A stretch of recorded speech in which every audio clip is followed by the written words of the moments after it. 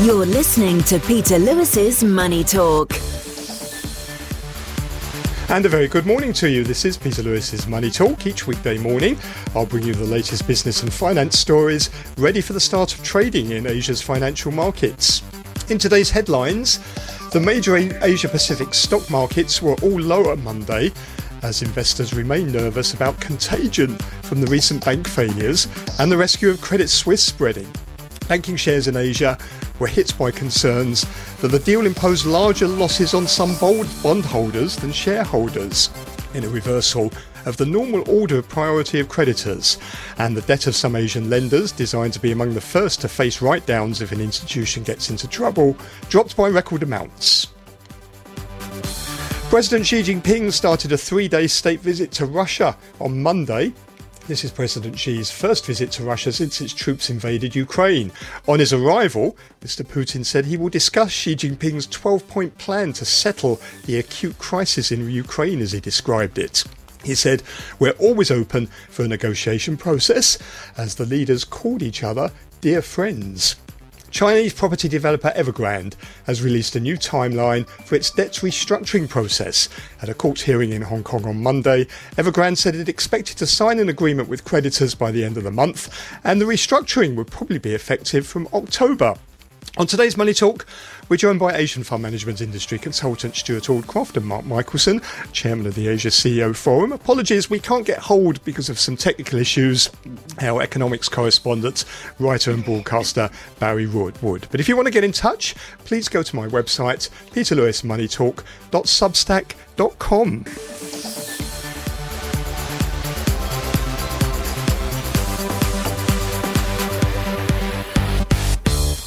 Shares on Wall Street stabilised Monday, with all three major indices advancing. The S&P 500 rose 0.9% to end the session at 3,952. The Dow jumped 353 points, or 1.2%, to close at 32,245. The Nasdaq Composite gained 0.4% and closed at 11,676. Regional banks rose on Monday, rebounding from big losses in the past week. The KBW Regional Banking Index rose 1.5% after slumping 5.4% Friday and losing 10% last week. But the major exception was shares of San Francisco-based First Republic Bank, which fell another 47% following a rating downgrade at the weekend from S&P Global, the second by the credit ratings agency in a week. There were also reports that it had instructed JP Morgan to help evaluate its strategic options. Its shares are down 90% so far in March. Hong Kong stocks led losses in the Asia-Pacific region. The Hang Seng Index tumbled 518 points, or 2.7%, to a more than 3-month low of 19,000. It was dragged down by financials and healthcare stocks. Banking stocks were hit as investors realised that the takeover of Credit Suisse would impose large losses on holders of certain types of the bank's bonds. Shares of HSBC tumbled over 6%. That's the biggest drop in nearly 6 months, while Standard Chartered was down 7%. US Treasuries fell and yields rose, reversing price gains from earlier in the session. The yield on the benchmark 10-year US Treasury was up 4 basis points at 3.48%.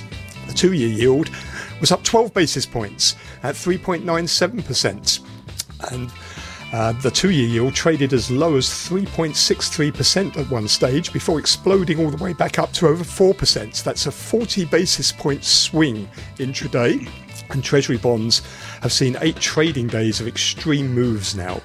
Elsewhere in the markets, the US dollar hit a 1-month low, while gold prices topped $2,000 an ounce for the first time in 11 months before pairing gains. And you can get more details on the latest market movements on my daily blog, peterlewismoneytalk.substack.com. Every Monday to Friday, this is Peter Lewis's Money Talk. And let's go and join our guests. We have with us Asian fund management industry consultant Stuart Aldcroft. Morning, Stuart. Good morning, Peter. And also with us is Mark Michelson, who's chairman of the Asia CEO Forum at IMA Asia. Morning to you, Mark. Good morning, Peter. So once again, here we are talking about a major bank bailout. We've had Silicon Valley Bank go under. We've had the bailout of Credit Suisse. Are we sort of going back to the old days in the global financial crisis where we're rescuing banks that really should just be allowed to fail? No. Simple. Credit Suisse in this instance is one of the 30 globally systemic important banks. And so clearly, and that was a list compiled centrally by global regulators and authorities to ensure that where any of the 30 banks that were named in that list had a problem, they would be supported. And quite clearly, that's what's happened for Credit Suisse. The issue is that Credit Suisse is, like everyone, like a number of other banks, has been caught up in a whirlstorm of problems and issues, and it was not going to be able to get itself out of that in the end, and it needed to be supported, bailed out, as you've said, by the authorities, by the Swiss Central Bank, and also by having itself taken over. I think that what we're seeing with the US banks, on the other hand, is slightly different, and so we shouldn't make the assumption that although it seems the same, that they are two different circumstances going on here. Mark, who's paying for all of this? We can't create money out of thin air, can we? We've hopefully learnt that from the last 15 years. A lot of money is being pumped in somewhere. Who's bearing the cost of this? Well, eventually, I guess most of us are going to one way or another. And of course, as it's been warned, it's affected financial instruments elsewhere around the world, including in Asia. And of course, the uncertainty itself, the overhang, is really important. It's the sentiment and a lot less confidence when we think. For example, the top line of our forecast for this year was high levels of global uncertainty in 2023. Mm-hmm. Well, that's still right, I guess, but nobody thought it would start with the Silicon Valley Bank. Mm. So there you go. Well, who's paying for it is really twofold. One, the shareholders of the banks themselves, and then secondly, the taxpayer. Because clearly, if you're looking at the US, where it is a federal bailout, it is the taxpayer who's the financial support there. Mm. In terms of the individual banks themselves, well, the shareholders and owners of various of their instruments that have been issued will be losing money. And when we see that, for example, in this Credit Suisse case, the shareholders are getting 76 cents as against a share price that was in the double-digit level not so many months ago, really. That's a big loss that they're going to pick up. But you've also got the bondholders who have really been decimated.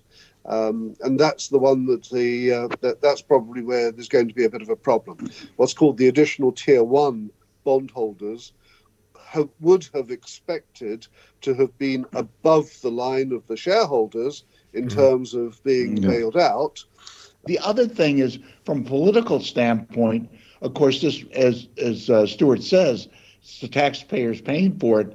It's already a little controversial in the U.S. about raising debt ceiling and how you're going to cut spending. And here's another indicator that looks like it's going to raise the costs of government again in the U.S. And of course, the parties are blaming each other, and this could have a knock-on effect clearly on the global economy, not just the U.S. economy, unfortunately. Yeah, I mean, to come back to what you're saying there. Lawyers in the US are having a field day on this because they see fantastic opportunity for them. And there will be lawyers in Europe who will also follow up. I don't think there will be that many lawyers in Hong Kong or Asia that will be taking a lot of interest in this. They'll be allowing their compatriots in the other markets to use it as a class action.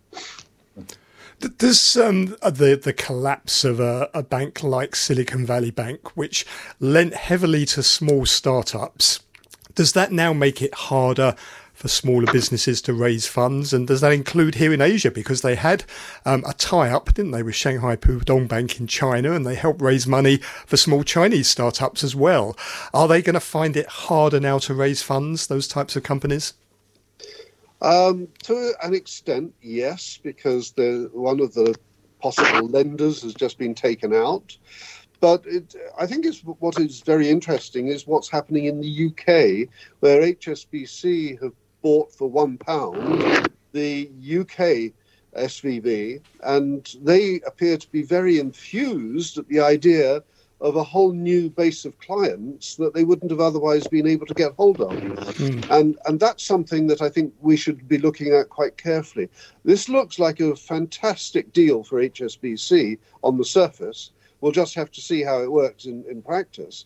But the opportunity for one of the major banks, biggest bank in Europe, let's face it, to get into an area of lending to technology companies and startups where they wouldn't previously have bothered, could be a whole new phase of banking for them. Marco, they can work that to come back and bring that same sort of experience back to Asia. Mark, are any of your smaller companies worried about raising funds? They were before, to some extent or another, because of the ups and downs of the economy in the past 3 years or so. We obviously, it's been so recent, haven't had a real chance to talk about it. But I expect some of them will be, for some of the reasons, because they aren't sure what the knock-on effects or how contagious this particular contagion is. I think that's the issue. And are they worried about where to deposit their cash now in the light of the collapse of these banks? Is that becoming an issue for them? I think it will. As I said, we haven't had the chance to discuss it yet, but I expect it might, although I think in the short term, they probably feel reasonably confident in their own financial institutions, because some of them, as Stuart has suggested, have strengthened or look like they've strengthened, at least on the surface, because they've been able to take advantage of the distress of other institutions and some of their services and to take them up and get into areas maybe they weren't before that they think will be profitable going forward. But we don't know yet, do we? It's very early days. I think it's a good point, though, you're raising, Peter, because people will now start to think much more carefully about where they will put their deposits. Previously, they thought if it's a bank, it's fine. It's paying higher rates of interest than another bank, that's fine. But no longer will that be the case. And I think people will be much more careful going forward. And people should anyway, shouldn't they really have been thinking about where they're holding who's holding their money and the concentration of how they do that? Of course they should be, but we know what people are really like. And it's 15 years since the last big financial crisis, so people have forgotten what that was like. But it's difficult for the poor old retail investor, isn't it? The small guy. I mean, he doesn't have the ability to examine bank balance sheets. And even sophisticated investors find, banks' balance sheets are just a black hole if you look through all the filings. A small investor is going to find it almost impossible to make an objective decision about should I put my deposits at this bank or that bank, really. It's going to be hard for them, isn't it? No. I think this is where people who are most greedy, they're the ones that look for the best possible returns, and they might do so to get another 2 or 3 basis points. But they're the ones that are taking the highest risk. And they don't realize they're taking the risk at the time. They're only looking to see what the return is. And they're not analyzing the risk side. So they're the ones that are going to be losing out. The people who are just comfortable with whatever the major banks, such as HSBC, Standard Chartered, or Bank of China, or whoever, are offering, they won't have any of the same risks. I mean, we saw the Asian banks hit quite hard, didn't we, yesterday, particularly HSBC, Standard Chartered. You mentioned, the reasons, these 81 bondholders getting sort of wiped out. Are you worried? I mean, just ripping up the normal banking and insolvency rules, which the Swiss government has in effect done. Doesn't that just add to all the uncertainty? Because if you're an investor in these bonds, you've got to really rethink now, haven't you, the rationale for holding them? Because if they become, in the queue of priorities, less than shareholders, you might as well just go and invest in the shares, shouldn't you? Yeah, that's that's going to be the argument that will come through now. I think the whole logic of particularly the AT1 type bonds, has completely been thrown out the window. And there are plenty of other banks that have issued them. They're called cocoa bonds in some instances, and they've all been thrown out the window now. And I think that market will evaporate very quickly. Is the crisis over now? I mean, the markets seem to have stabilised overnight, don't they? Investors seem to be a little bit calmer, or do you think there's just something else now waiting that's going to ignite this all over again? I don't think the crisis is over. Not at all. I think we've got quite a few weeks before this will change and settle down. But I think we have to hope that the worst of the crisis is over, and that what will also happen, and we shouldn't underestimate it, the banks that have been left out of this, and that's mainly Asian banks, are probably going to get strengthened as a result. Again, it also I teach a course on financial and trade policy, and the experience with and one of the sessions is on financial crises, and as Stuart was suggesting, our experience, and you never know if it happens now, is that it looks like it's settled down, and then there are new revelations from banks we hadn't even thought of, and maybe they aren't even substantial, but they worry the market, and then jitters ensue, and it usually takes a little while to settle down. We hope this time it's much faster, but that's not been the experience. I mean, Warren Buffett's words were right, weren't they? When the tide goes out, you find out who wasn't wearing a bathing suit. And we've found the CEOs of a couple of big banks now weren't wearing bathing suits. It does make you wonder, doesn't it? We're going to find a few more. Yeah, quite a horrible sight, probably.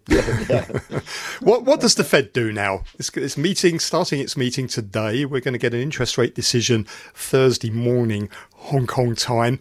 Does it now have to pause and reconsider, or does it worry that if it does that, it's really kowtowing to the financial markets and big banks and giving up on its inflation-fighting mandate?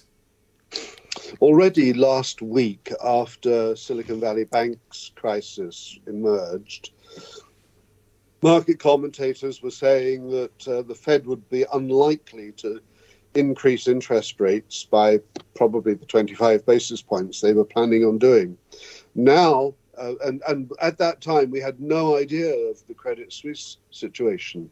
Now, I think it's even more difficult for the Fed to think about increasing interest rates. It can indicate that it will continue to raise rates, but I think to increase them this week would probably be adding a little bit more fuel onto the fire that we've already got going on in the banking system worldwide. But then we could get more volatility in the markets, couldn't we, because of all the uncertainty? And if people start to think, well, maybe the Fed now is going easy on inflation, there's other concerns, we're going to see even bigger moves in the bond markets once again. How much more volatility do you want, Peter? Not enough, haven't we? Well, we've had seven days of record moves in the bond markets now. No, I agree. And of course, Stuart's right. You can only have so much volatility, but either way, it's going to shake up the markets because it'll reflect not a lack of confidence in one sense, or moving ahead maybe not judiciously in another sense. So I think that it'll be a very difficult period. Is it affecting business confidence, do you think, all of this uncertainty, all of these big moves that we're seeing in the markets? Are businesses thinking, well, we ought to reconsider now where we're investing, what we're doing? Yeah, they are already, right? They were already. And of course, the experience of the last 3 or 4 years has made them rethink in a lot of other ways. And 2023 was supposed to be a year of recovery, but it was always cautious. It was always very cautious, trying to determine which were the priorities and where they should go. And this is just going to add to the worries and uncertainties and the difficulties of making those decisions. Just another element. And it could be a very important element depending on what their financial situation is. And what are they saying about the recovery on the mainland? The data that we've had, the economic data, seems to suggest, yes, there is a recovery, but you would hardly describe it as a boom, would you? Consumers aren't rushing out to the shops and spending as if there's no tomorrow. One of our key points is don't plan on consumer surge, because households are going to be cautious after the lockdowns, especially with home prices flat or falling in some cases. Their balance sheets look good, but that doesn't mean they're necessarily going to spend. Of course, this contrasts with the government's attempt again to depend more on domestic demand for moving the economy, especially since exports are weak. So it does affect it. China looks still like it's going to have a reasonable year, 4 to 5% growth. Who knows at this point? But at the same time, not quite as robust as I think consumers were hoping, companies were hoping, and so on. Hope I'm wrong. If this crisis gets worse, where does the rescue come from? Where do the lifeboats come from this time? Because last time around, in 2008, central banks around the world slashed interest rates down to zero, negative in some cases. They can't do that again, can they? Not this time. And China came to the rescue. It flooded its economy with liquidity. It helped really drag the global economy up by its bootstraps. China can't do that again either. So this crisis, how do we get out of it? By time, I think, it's not going to be a question of fiscal support, as you say. There are very limited areas where that can happen. But don't make the assumption that interest rates can't go down. That would be a big surprise, but it could possibly happen because when you think that interest rates in the US are about 4% now. They can go down from that level. But I think that we have to just play this one out. Most of the work necessary to play it out has already begun. The clearly support for the weak banks in the United States and the support for Credit Suisse and the buyout by UBS will have made a big difference. So I don't think we need to worry about this. I don't think we need to panic. There isn't anything to panic about. The global economy is recovering, and it's recovering at a slower pace than some people would like, but it's going in the right direction, and that's the more important aspect. Yeah, I agree, and I think that's the hopeful sign. In China, government has been reluctant to stimulate the economy in many ways anyway. In the property market, to deal with the debt problem and so on. It's interesting to see, will this make them more cautious, or will the government feel it has to step in because of worries? I think that's going to be a decision we'll see pretty soon, or indicators at least. Yeah.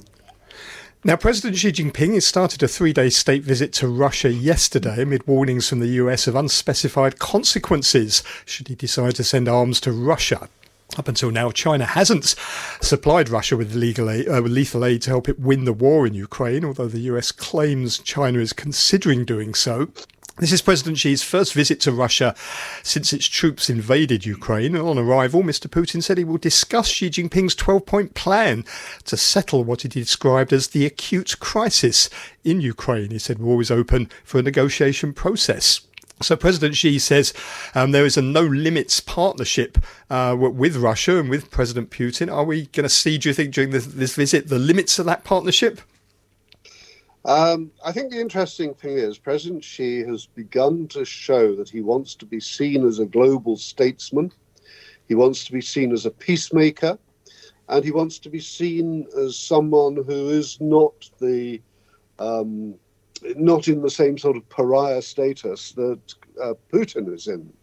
So I think that whilst we have heard from the Russian side and their opinion of President Xi's visit, we're not really getting much feedback from the China side at this stage. And I think what we must hope for perhaps today is that in the negotiations that are due to happen during the day-to-day in Moscow, that President Xi will take Putin to task about not sort of going for a more peaceful element here. What is notable, actually, is that whilst Xi Jinping is in Russia, it would appear as if the Russian forces are not increasing or at least enhancing any of their attacks in Ukraine. It would be very interesting to see if if Xi Jinping does get to speak to President Zelensky, whether or not he even makes a surprise visit to Kiev. If he does, that would be amazing, but also indicative of the intent to try to bring about an element of peace. I think if we see at the end of this, all of a sudden another surge of Russian attacks into Ukraine, that will, in effect, invalidate more or less everything President Xi has been doing or trying to do.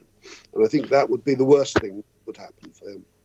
Yeah, I think President Xi, I think, has a little bit of leverage here, potentially.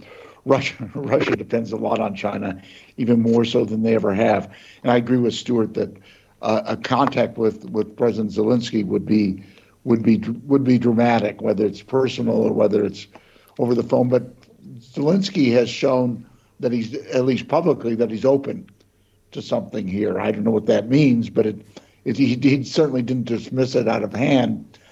The American factor in this, of course, is fairly important. Any move toward lethal aid, I think, would have a pretty devastating effect in the U.S., even among those in the U.S.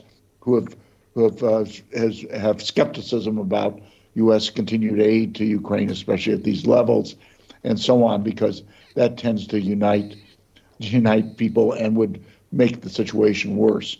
So I think this is actually could be quite an important visit. Not that it would settle everything very quickly. I think we're not maybe that optimistic, but at the same time, as Stuart says, if there are indicators that there is some progress and that afterwards maybe things do, if not calm down, at least be a little less volatile. I mean, it's been a big concern, hasn't it, of international investors about the state of US-China relations. Do you think this could help improve that? Is there anything that President Xi could do to maybe improve relations with the US and also with the EU as well? Because his support for Russia has really alienated the EU, hasn't it?